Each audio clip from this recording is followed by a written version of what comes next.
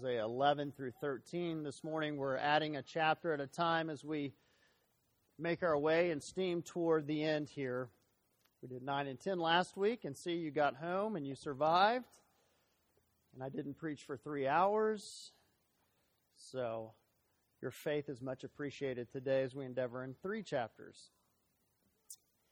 Hosea chapter 11 Hosea 11 through 13, I want to just simply read as we work our way through the text and garner what we can in a survey fashion of these 3 chapters to help us understand the theme and the point of the book as we draw it to a close, next Sunday being the final sermon in the series, chapter 14. Let's ask for the Lord's help as we begin this morning. Father, we're here because of your grace. We're here because your mercies were new again this morning when we awoke. Father, the only way we can explain why we're here is by your grace. Father, I pray this morning that we would be humbled by that grace, that we would be humbled by that consistent, faithful, redeeming love. Father, that the own sinfulness of our heart would be revealed and that it would be covered and conquered by the overwhelming love of God for sinners, for your chosen people. And Father, may we see that to be your glorious character. May we worship you because of it. May we live in a way, Father, that is according to it this week. And Father, that we would see that everything in our life that happens because of who you are. God, you are certainly worthy of our worship. You're worthy of our praise this morning. Father, open the eyes of our heart, our darkened eyes. Father, as we prepare to celebrate the Lord's body and His blood and communion, Father, that you would remove sin, that even as we are hearing, Father, we would also be confessing, that we would be finding Christ faithful to His promise in 1 John chapter 1, that if we're faithful to confess our sins, you are certainly faithful and just and forgive our sins. And so, Father, we ask that you would work in our heart in these ways, exalting your Son. We pray this all in the name of Jesus our Savior. Hosea chapter 11 begins this way: When Israel was a youth, I loved him, and out of Egypt I called my son. The more they called them, the more they went from them. They kept sacrificing to the Baals and burning incense to idols. Yet it is I who taught Ephraim to walk. I took them in my arms, but they did not know that I healed them. I led them with cords of a man, with bonds of love, and I became to them as one who lifts the yoke from their jaws. And I bent down and fed them. They will not return to the land of Egypt, but Assyria. He will be their king, because they refused to return to me. On June 24th, 2010, at 4:48 p.m. English time, American tennis player John Isner finally ended what would become the longest tennis match in the history of Wimbledon. The total time of that match was 11 hours and 5 minutes, spanning 183 games. The final set of that match itself lasted 8 hours and 11 minutes. It was a back-and-forth match in which neither side seemed to be gaining any type of advantage. Volley after volley, point after point, game after game. The monotony seemed to continue, so much so that no doubt those watching at the end of that game were probably watching more out of a sense of being part of history than really caring who won the game. In other words, the actual game became lost in the monotony of such a drawn-out tennis match. As we have worked our way through Hosea, it would be easy to get lost in the seeming monotony and repetition of sin, judgment, redemption, repeated over and over so many times. And I hope that that will not be true of you, that when you look back, you won't say, I just got lost and it didn't mean anything because it seems so cyclical. And like that tennis match, we believe that somehow at some point, surely there has to be a point. A defining point where it will all end and a clear winner declared.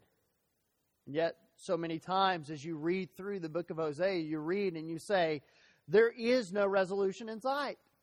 This seems to go on ad nauseum without hope of an ending. But this morning in chapters 11 through 13, I want to help you understand the prophet Hosea beginning to bring his book to a close, bring his sermon to a close, so that we see a synthesizing of everything that he has been teaching. A game, as it were, like the game at Wimbledon that day, drawing to its final conclusion.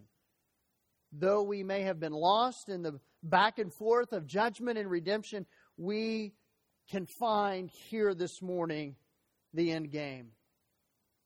The end game is this, that it is about God. It's not about a God who loves. It is about a God who is love. 1 John 4:8. God is love. And this match in Hosea's writing and your match against sin will someday end. But it won't end because of you. And it won't end because of your efforts. Indeed, the ending point, the critical finale of Hosea's book is that God redeems His people not because of who they were, not because of what they had done, but because of who He is. That's the end game. God is a God of redemption. And so the title of the message this morning is Because of Who He Is, Salvation for the Sake of His Name. God saves because God is salvation. And God is salvation so that He might be ultimately and magnificently glorified with everything about the game of our life. If the reality, brothers and sisters, this morning of God and who He is not the centerpiece of historical narrative, if God and His redeeming works is not the center point of Hosea's sermons, then nothing else does make sense. You know, we find so many people, don't we, as we journey through life, we encounter people and they're looking for the meaning of life. And our answer to them very lovingly should be, unless you understand God as the centerpiece of history and His redeeming work as the point of history, you won't ever find meaning to life. God is who He said He is. He is the faithful God of redemption, promised from Him and promised for Him. And so we begin to see this point crystallized in survey fashion in chapters 11 through 13. And so I ask you to... Did I do that? Thunder? Lightning? We do that as we see, first of all, this morning, I invite you to look at the text. Love that had been spurned. He says, when Israel was a youth, I loved him. I called him my son, even while he was in bondage, even while he was in the idolatry of Egypt. I called him my son. I created again, if you will, something out of nothing. There seemed to be no hope in Egypt, and yet God brings them out. They are His familial love, His sons. But notice verse 2. He immediately transitions into the period of time that Hosea finds himself. The more they call them, who's the they? The they is the prophets. The more they proclaim God to the people, the more the people went away from them. Rebellion. The more they preached, the more rebellious the people became. The more they showed the character of God, the more the people rejected the character of God. They kept sacrificing to the Baals and burning incense to idols. This is not a mere, oops, I slipped. This is a habitual, generational problem in Egypt. They refused to hear the voice of God. So what? We're all a little rebellious. And that's true.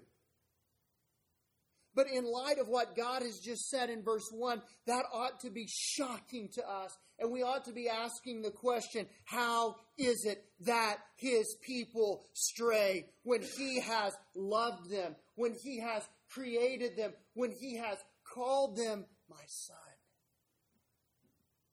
How is it that we can rebel more and more the more we learn about God, the more we reject God, when God has loved us?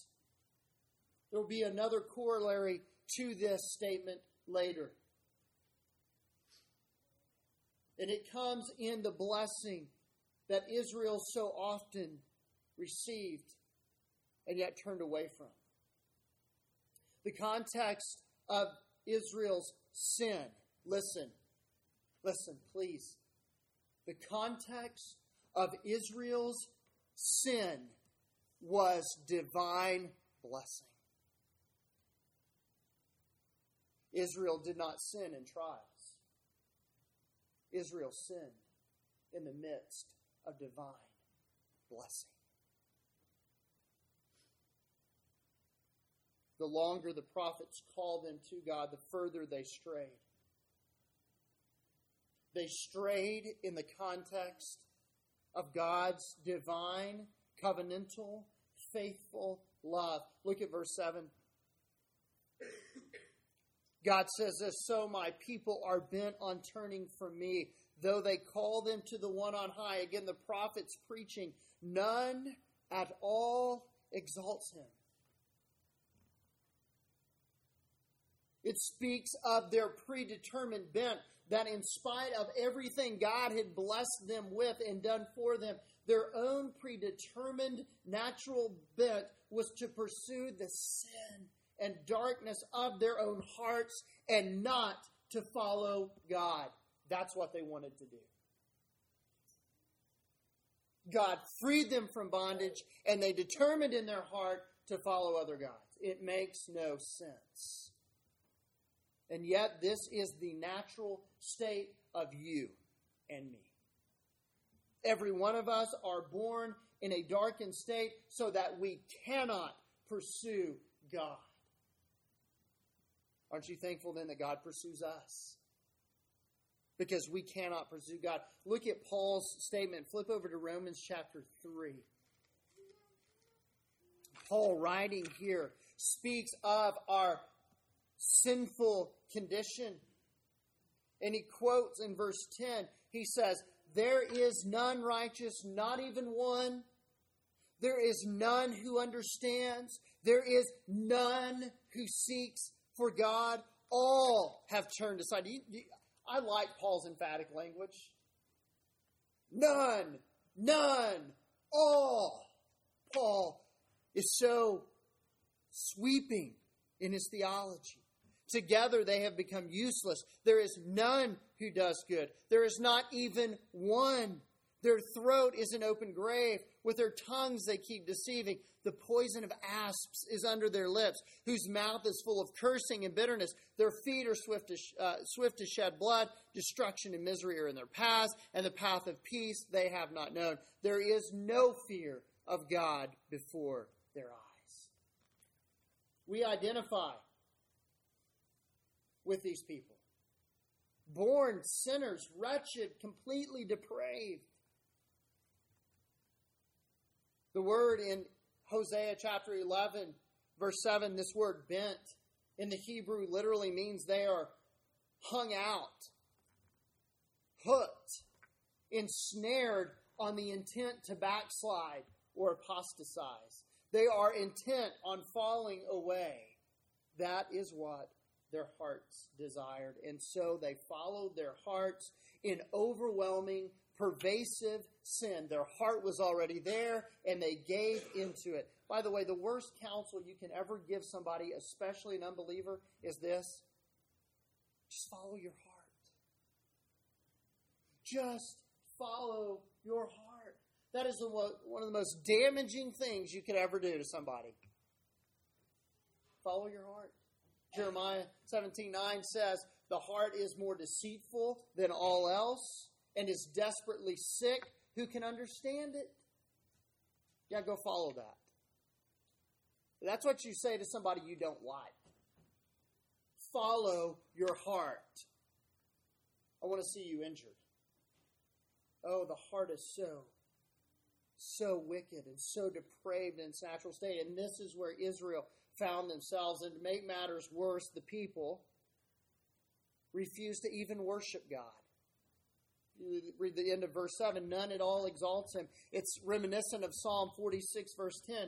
Cease striving and know that I am God. I will be exalted. Now I will be lifted up. That's not good news when you're saying, I refuse to worship you, and God looks at you and says, I will be worshipped.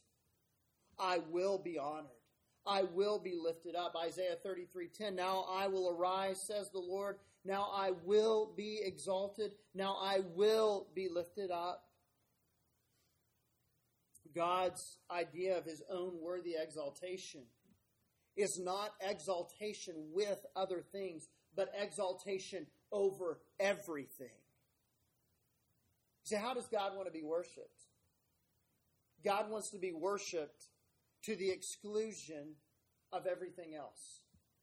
God is not content to say, I'll be worshipped along with this or according to your idea about this. No, God's idea of his own worthy, and when I say worthy, he is worth it.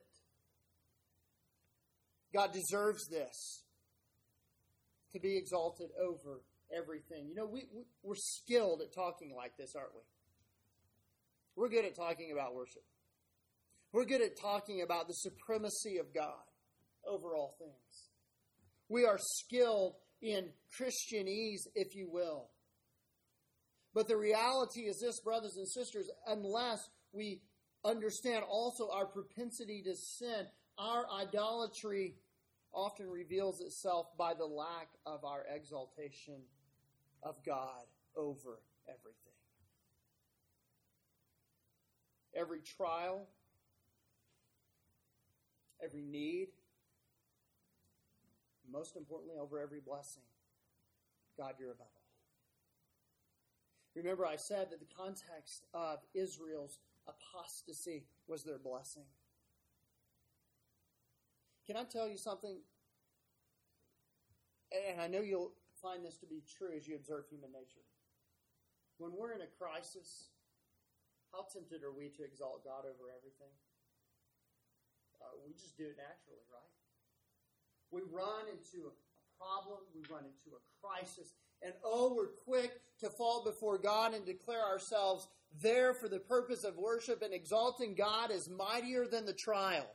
And we don't even have to try. We just do that by nature, right? The problem comes when we're blessed. That's when Israel's problem came. When Israel found themselves in trial, they were quick to exalt God over everything and repent and return. But when Israel found themselves in a place of blessing, Israel inevitably apostatized. Because the blessing became greater than God. Brothers and sisters, let us be careful that God is sovereign and God is lifted up and God is exalted over our blessings as much as he is our trials. That we say in our blessings, God, you own this like you own the trial. God, you're greater than the blessing just like you're greater than my trial. Israel failed to do this. Blessings are an occasion to exalt God as more precious than anything we have been blessed with. How about our health? Is God better than our health? What about our material blessings? Is God greater than that? Oh, it's easy to say he is when they're all taken away. And you don't have anything but God. But what about in the midst of blessing? Can we say, God, you're greater than this? You're greater than this. And if this all goes away, nothing changes. you're greater. What about our freedom? Is God greater than our freedom? If tomorrow our freedom as a nation ceased, could we still look at God and say, God, you're greater than anything we've ever had? God will continue to exalt you. God will worship you now as much as we do in the day of trial. Israel failed to do this. They had been freed. They had been blessed. And when they did, they began to exalt those things over God. But it's not only that they continue to turn away from God, but look at the blasphemies that they begin to commit in verse 12. They begin to say this in verse 12. God does. Ephraim surrounds me with lies, and the house of Israel with deceit. Judah is also unruly against God, even against the Holy One who is faithful. Now, we talked about this at Sunday school at 10 o'clock. What does it mean to be faithful? To be faithful means to be what? True. And here is a God whose name is true, whose name is faithful. And in that God, these people live like this. They surround him with lies. Lies to God. Can I say this? More frightening. Lies about God. They not only lied to God about their condition. God, we're still doing the Yahweh thing over here. We do a little Baal thing, but we're doing the Yahweh thing too. Lie. You either worship Yahweh or you don't worship him at all. There's no middle ground. Quit lying about your condition. You're idolaters. But not only that, but they lied about God. They committed the ultimate act of blasphemy, calling themselves by his name and yet living in ways that are contrary, saying that he has permitted things that he never permitted. That's blasphemy, to speak of God what God has not himself spoken. They surround God with lies. God will not suffer his name to be reproached, and all who do will pay. Exodus 27, God commands both the keeping of his name and the punishment of those who would violate it. In fact, we find one of the stricter judgments in the Ten Commandments given attached to the name of God. We find that the judgment on Israel in this case is not merely judgment, but faithfulness to his own character. In other words, God was not just judging them in a vacuum. God was judging them out of faithfulness to his own character. Would you, brothers and sisters, give anything for a God who did not defend his own faithfulness, his own character? Part of what makes God God is the fact that he judges. He must judge in order to be faithful to his own character, and if he does not do that, he is not a God worthy of worship. But the lies continue on into chapter 12. We find that God gives a couple of examples of lying people.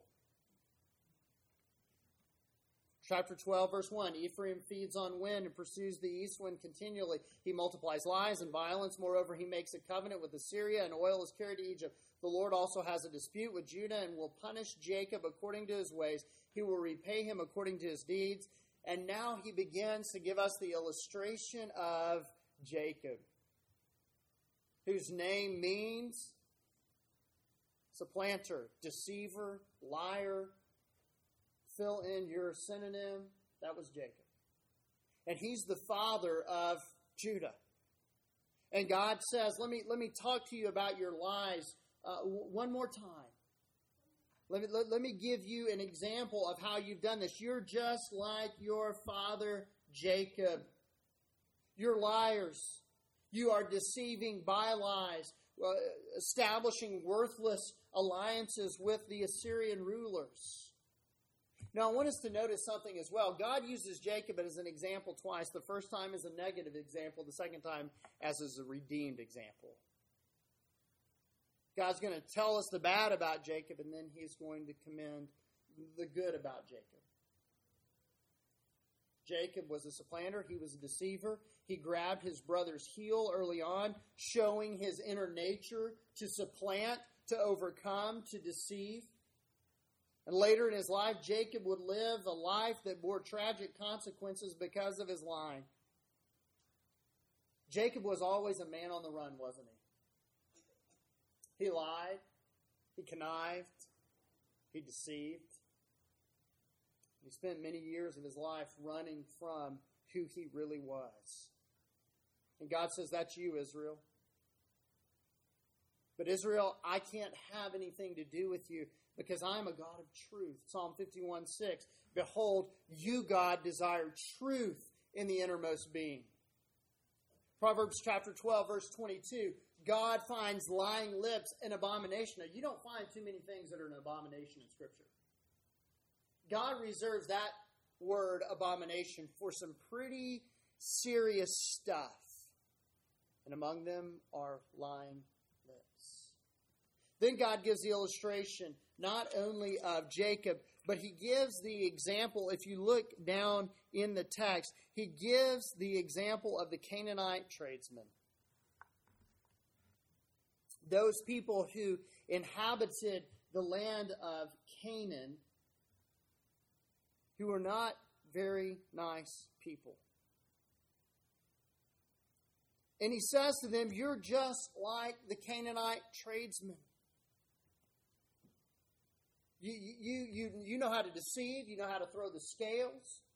And that's what they were legendary for. They would weight the scales to come out in their advantage as they traded and as they went through these things. He says, you're just like the Canaanites. You're a deceiver, you're liars. God says, I despise that.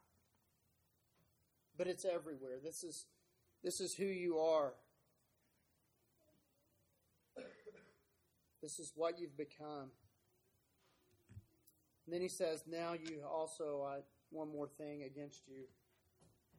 You have arrogance that breeds sin without limitation. You know, at one time, this is tragic, but at one time, Ephraim was the most revered tribe in all of Israel. They wielded the greatest influence among the 12 tribes.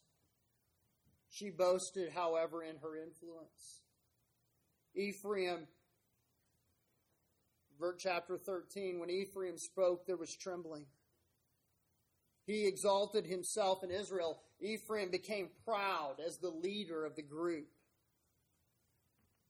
But through Baal, he did wrong and died.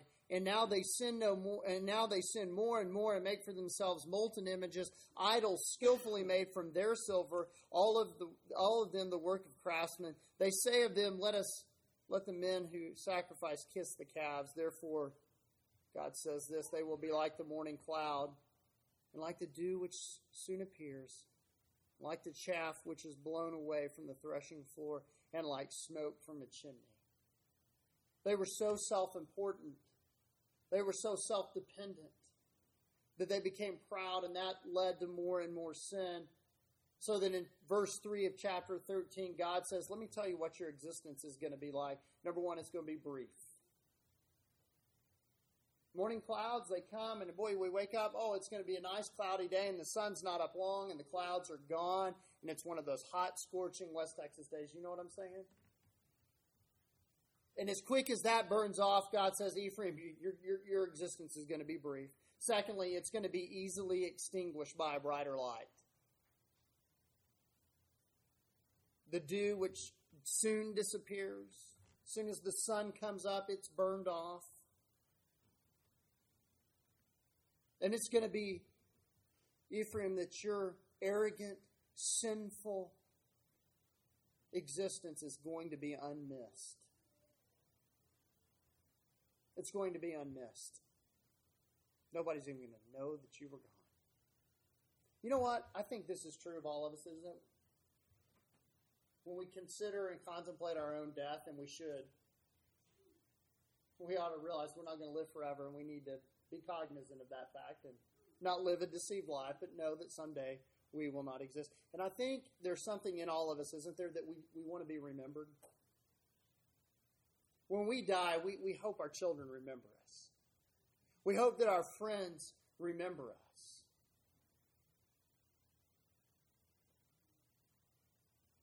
And God says to Ephraim, you're not even going to be missed. Who misses chaff? Nobody. Who misses the smoke coming out of the chimney? Nobody. That's why there's a chimney, to get the smoke out of the way. You won't even be missed, Ephraim. This past week, I came out to church one afternoon for something. I drove past the cemetery. And there was a funeral going on. And there was one car, probably 3 people, attending the funeral. And I thought, what a sad way to go. Nobody really knows. Nobody really cares. Probably the people paying the bill were the only ones there. God says to Ephraim, because of your arrogance, because of your sin, that's how it will be with you. In verse 6 of chapter 13, we see that their arrogance wrought another spiritual problem. They had spiritual amnesia. As they had their pasture, they became satisfied. Now listen, again, Israel apostatizing in the context of blessing. They had their pasture. They became satisfied. And being satisfied, their heart became proud. Therefore, they forgot me. When things are easy and things are good, it's easy to forget God. And that's what Israel did in the midst of all their blessing. They just forgot God because the blessings were greater than God. Verses 12 through 13 show the extent of their pride. The iniquity of Ephraim is bound up. His sin is stored up. Now listen to this. This is interesting. The Hebrew language is so colorful here. The pains of childbirth come upon him. He is not a wise son, for it is not the time that he should delay at the opening of the womb. The Hebrew word literally pictures a child who refuses to leave the birth canal. It's the proverbial cat trying to be placed into the bucket for a bath. No. And they spread their arms and they spread their legs, and I refuse to come out. And God says that's what Israel is like. They're like a stubborn child who won't leave the birth canal in their unwise condition. Why? What awaits outside the birth canal? New life. And God says of Israel, oh Israel, I have life for you. I have a new life for you. I have a new covenant with you. But you refuse to leave the womb like an unwise son. You just want to stay in there. Because you're arrogant, because you're comfortable, and because you've forgotten. That's why, brothers and sisters, in the law, one of the most repeated words in the law, if you did a word search and you could map it out statistically by where this word occurs, the law uses the word remember an awful lot. The first 5 books, God says repeatedly, remember, remember, remember, remember, remember, remember. In the Psalms, God says, remember, remember, remember, remember, remember. Because you're going to a place of blessing, and once you get there, you will be tempted to become proud, thinking you did it. You will become comfortable, thinking this is the greatest thing in the world, when I am the greatest thing in the world. Therefore, remember me. God says, oh, the stench of your sin. This overwhelming sin. But then, secondly, this morning, I want you to understand this as we're concluding the book, that overwhelming sin cannot thwart the faithfulness of God. No matter how great Israel's sin was or would become, you cannot thwart the faithfulness of God, period. No matter how sinful we are, no matter how sinful we have been, we cannot overrule or undo the faithfulness of God. That is who He is. Now I want you to do me a favor. Turn back to chapter 11. So we came through and we surveyed their sin. We surveyed the overwhelming sin. And now we want to go back and survey, in closing this up, the overwhelming faithfulness of God.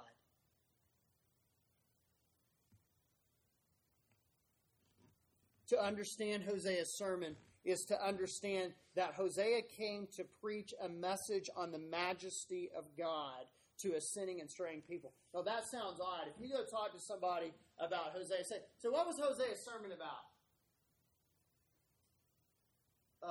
Judgment.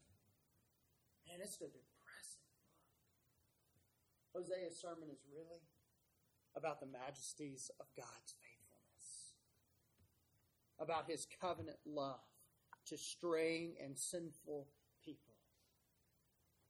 Listen, brothers and sisters, I fear that we could fall into this trap. We, meaning Colonial Bible Church, meaning me, meaning you. And we must be on guard against it. Hosea was not calling the nation of Israel to moralism. He wasn't simply saying, clean up your act. Knock off with the spiritual and physical adultery. Come on, guys, you're better than that. He wasn't preaching that. Nor was he simply preaching repentance for the sake of repenting. Okay, guys, no, listen, your tradition, your history says that you worship Yahweh, so you better repent and go back to worshiping Yahweh, because that's what Granny and Grandpa did. He didn't preach that way. He didn't preach repentance, a turning and returning for repentance' sake. He preached calling them back to a faithful God who was just and would punish sin, but who was good and who would also forgive sin. Repent, turn away from the Baals and return to a God who is just, faithful, and good. The point of Hosea, quite frankly, is God. He wanted the people who lived with him to see God as He was. And so this morning I want to close by helping us to see God for who He really is. Join me. Chapter 11, verses 3 and 4. Yet it is I, God says, who taught Ephraim to walk. I took them in my arms, and they did not know that I healed them. I led them with cords of a man, with bonds of love, and I became to them as one who lifts the yoke from their jaws, and I bent down and fed them. When this pericope opens, God speaks of Israel in the most tender, familial sense. They are my son, He says. I call them son. I don't call anybody but two little boys in this room son. And I have a special love for them. And God says, that's how I am with Israel. They are the young child that He loved, the one He birthed, the picture is, out of Israel. He birthed them out of slavery and into new life.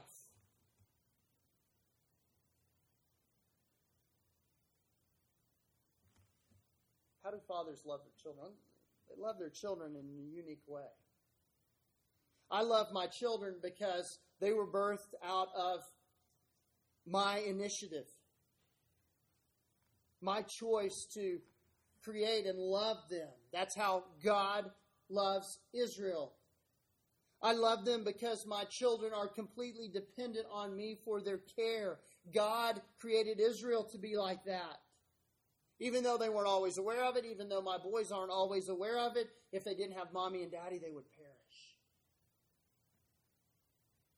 The love of God for His children is unconditional and unceasing. I will always love my boys no matter what.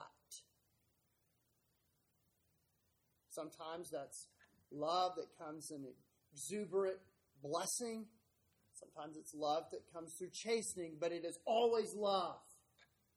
That's how God loves. And the language of God tells us that. The real headline of Israel's history in Egypt is that God is majestic and overall. That God has birthed him and they have a special place with him. And he goes to Pharaoh. Here's God's sermon, if you will, through Moses. Exodus 4:22 and 23. Here's what he says to Pharaoh. Thus says the Lord, Israel is my son. Isn't that interesting? God's going to Pharaoh. He's making the case for Pharaoh to let the people go. And he doesn't say, this is my people. This is my nation. He goes to Pharaoh and he says, this is my son. There's a couple things. You can tick off a president of a country and he may send his army. But you tick off a mommy or a daddy for picking on their kids and you've got a war on your hands. And God says, listen, I'm coming as a father whose son is being mistreated by you. We're about to have words, Pharaoh. The gloves are fixing to come off. And I'm telling you right now, as their father, let them go. That's strong language. God chooses to come in the familial terms of father and son. And he says, so I said to you, let my son go that he may serve me. But you have refused to let him go. Behold, I will kill your son and your firstborn. You picked on my child, I'm going to kill yours. You see, I'm their father. You don't mess with my children. They're more than a nation. They are children that I took the initiative to create, that I took the initiative to care for. And by the way, Pharaoh, I sent them down here to protect them from a famine to start with. It was you who got the big idea that you brought them down. And I'm not putting up with this anymore. It's come down to brass tacks. Let them go. Do you hear the love of God as a father for his son? God who is love. And now I want you to look at this text quickly. He says, I taught them to walk. One of a parent's proudest moments, the first steps. Your back's tired because you've been walking around for weeks like this, trying to help them learn to walk. In that moment, when they let go and they take that first step, there is a cataclysmic change in your life from then on.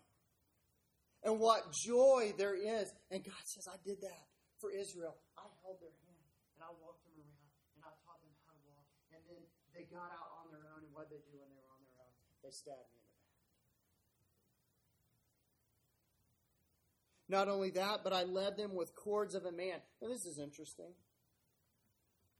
The Hebrew refers to a difference here between the chains that oxen were chained with, that animals were led with, those brutal, heavy, hard chains. And God says, I didn't lead Israel that way. I led them with cords of a man, with appropriate grace, appropriate cords that bind a man. These were not the harsh instruments of driving oxen to plow the field. These were things that were appropriate to children. And God said, that is how I led them. There's no doubt that God took them through some harsh circumstances from a human perspective, and we wouldn't have liked that situation either. We may even look at it now and say that was a little harsh, but listen, God is perfect. Everything he does is perfect, and he leads them with the cords appropriate to men to bring them out of their sin and back to himself. 2 Samuel 22:31, as for God, his way is blameless. The word of the Lord is tested. He is a shield to all who take refuge in him. That's what he was doing. He was leading his people with the cords appropriate to men back to himself. And look what he does. He removes the yoke from their jaws. I'm not a great horseman, but I know a little bit about horses. I have horses. And you've got different kind of bits that you can use. And some of them are just excessively aggressive. And they can hurt the horse's mouth. And you use that some on horses that are a little unruly to get their attention. And then there are the hackamores. Then there are the other types that don't use a bit at all. Those horses that are so well trained that you can just touch them and they go and they do what they're supposed to do and they're compliant. And God says to Israel, they had one of those aggressive bits in their mouth, and I came down and I took it out to lead them in love. I removed the harshness. He lifts the yoke and then he bends down and feeds them. He brings the food right up to where they are. And he feeds them out of his hand. He doesn't turn them out to pasture and say, go find your own food. No, God brings the food to them and says, here, look, I'm going to feed you. Here it is. Here it is. Come eat. Christ is our yoke. He is. He says, take my yoke upon you and learn of me. How tender is Christ? How great is the affection and love of Christ for us? Infinitely so. Listen to God's tender and powerful emotion. Perhaps this is the most emotive, powerful statement made by God in the entire book, verse 8 of chapter 11. Listen to God. Listen to what he says. Recounting the love for his children, their apostasy away from that love, they're deserving of being cast off, and God cries out, how can I give you up, Ephraim? I should, but how could I do that? How can I surrender you, O Israel? How can I make you like Admah? How can I treat you like Zeboim? How can I do that? My heart, he says, is turned over within me. All my compassions are kindled. By the way, so you know who Admah and Zeboim are? Those are cities that perished along with Sodom and Gomorrah.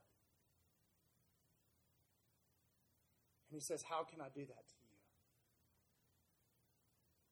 I did it to them, but they weren't my people. You're my people. How could I do that to you? And the answer we understand rhetorically is, I can't. And I won't.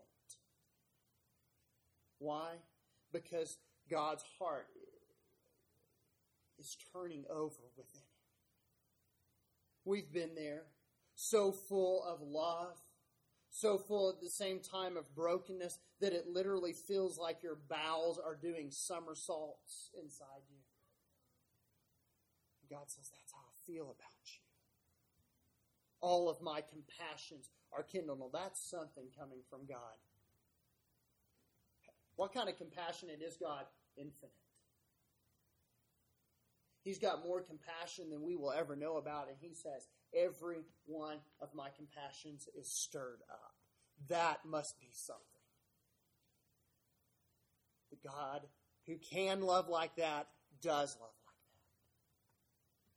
that. Despite all that they had done, he is stirred up.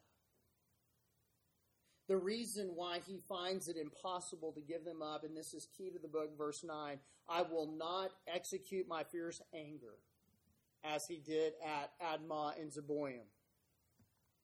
I won't do what I did to them here.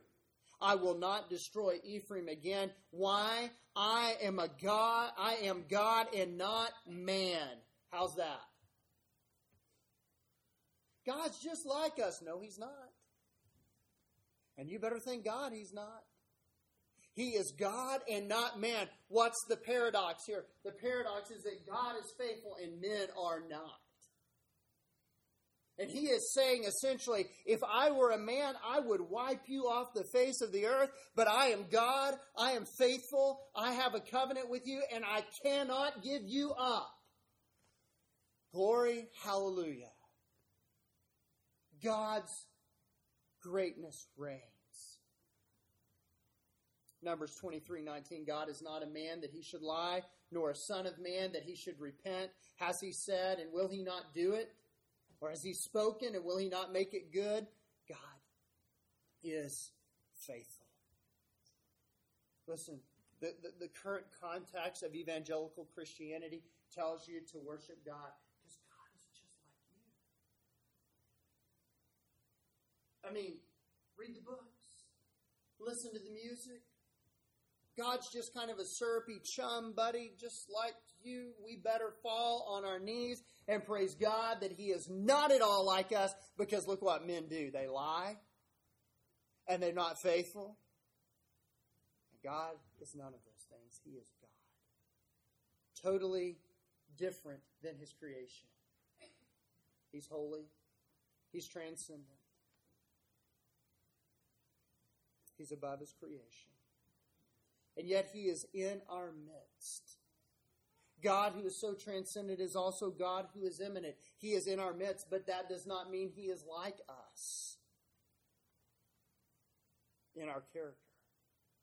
He is holy and to be revered.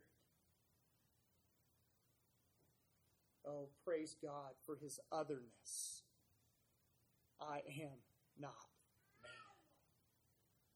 He's a God of promise. I'm not going to destroy. I'm not going to do that.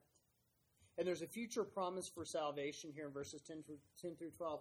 They will walk after the Lord, He says, of Israel in their future. They will walk after the Lord. He will roar like a lion. Indeed, He will roar, and His sons will come trembling from the west. There is coming a day, God says, when the reconstituted people of God will roar like a lion, and they will call the people of God back. They will come trembling like birds from Egypt and like doves from the land of Assyria, and I will settle them in their houses, declares the Lord.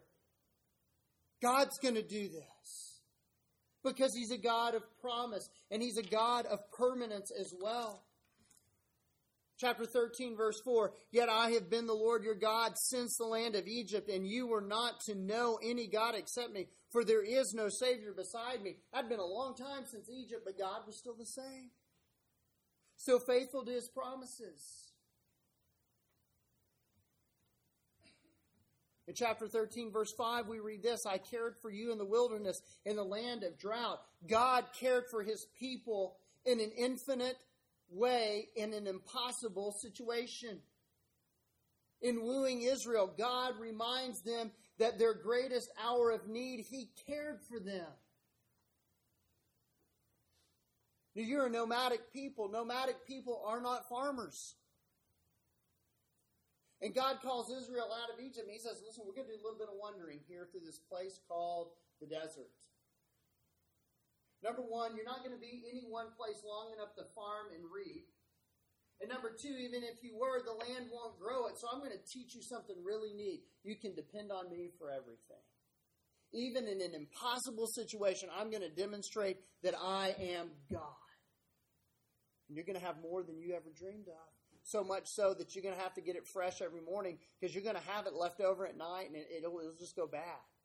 So I want to teach you that every morning you can come out and get that manna. It's going to be fresh and new. It's just like my mercies. Israel, I want to be your everything. I want to care for you in a place where it's impossible to be cared for. Can I ask you an honest question? Because I ask myself this question. Do we have too much for God to be everything to us? Right now in your life, do you have too much for God to be everything to you? Do we have too great a marriage that we say, man, our marriage is so great, I'm not even sure if I need God.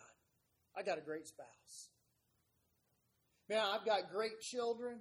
My children are my satisfaction. My children are my everything. Do you have too much of that for God to be everything? Do you have too many material things that we say, I'm really not sure I have need of anything? Revelation. We're rich and increased with goods and have need of nothing. And God comes and says, unless you repent, unless you come back to me, I'm going to take it all away. So that you're going to understand I am everything. Everything else should be stripped away. Have other things become our everything. Only God can be our everything.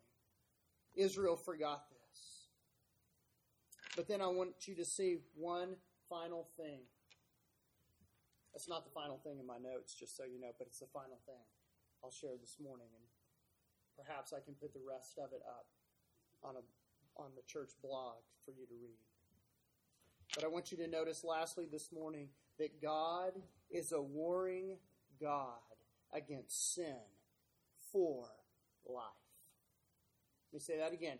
God is a warring God. Or you could say it this way. God is a warrior God against sin for the purpose of life. Now I want you to look in verses 7 and 8. God says, because Israel has sinned. Okay? Context. Israel's in sin, right? So I am going to be like a lion to them. Like a leopard, I will lie in wait by the wayside, and I will encounter them like a bear robbed of her cubs. That's a bad mama bear. And I will tear open their chest. I will also devour them like a lioness, as a wild beast would tear them. God says, that is how my wrath against their sin is going to come out. I'm going to be like an uncaged wild animal shredding them. I'm going to open them up. I'm going to disembowel the sin. And I'm serious about this, y'all. I'm going to take care of this problem because I am a warlike God. Now listen, we live in a very feminized, passive idea of Christianity. But you know the Old Testament pictures God as a warrior? He is strong. He is mighty. And Hosea saying, you got this mighty God. He's the Lord of hosts, chapter 12, verse 5. That's his name. And he's going to come after sin. And he's going to pounce on sin. And he's going to take sin out. And he is going to appear as if he is against you for a period of time. But now, brothers and sisters, would you go down to verse 14?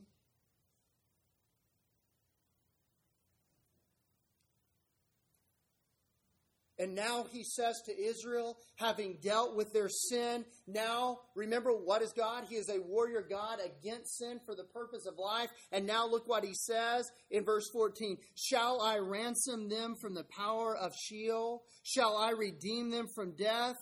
Okay, now listen.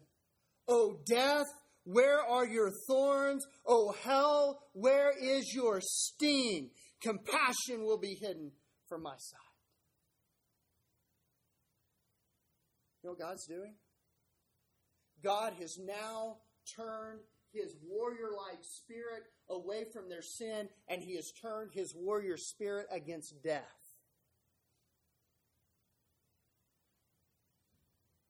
And Paul, in 1 Corinthians chapter 15, verse 55, quotes Hosea.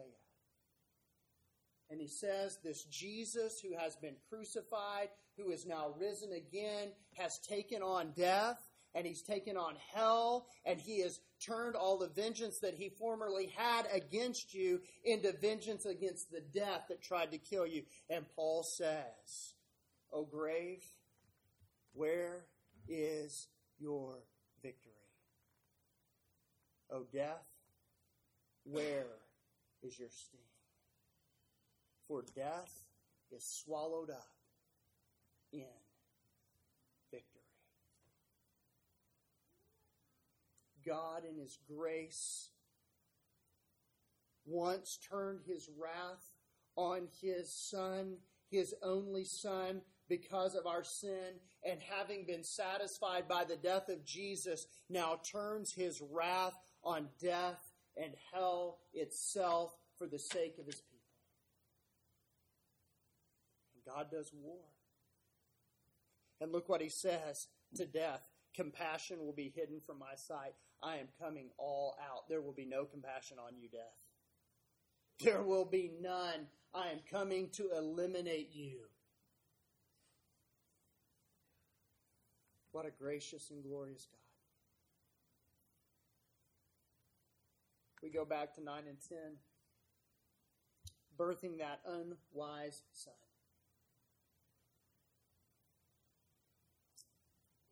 For outside the womb lays a whole new creation, a new life.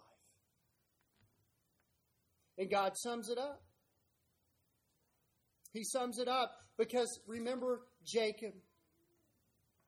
He says on the one hand, Jacob was a liar, whose sin I was against. Jacob, the repentant Jacob, is the man I am now for, pursuing death, as it were, against that for him so that he might live. So be like Jacob, not as a liar, but as one who pursues God.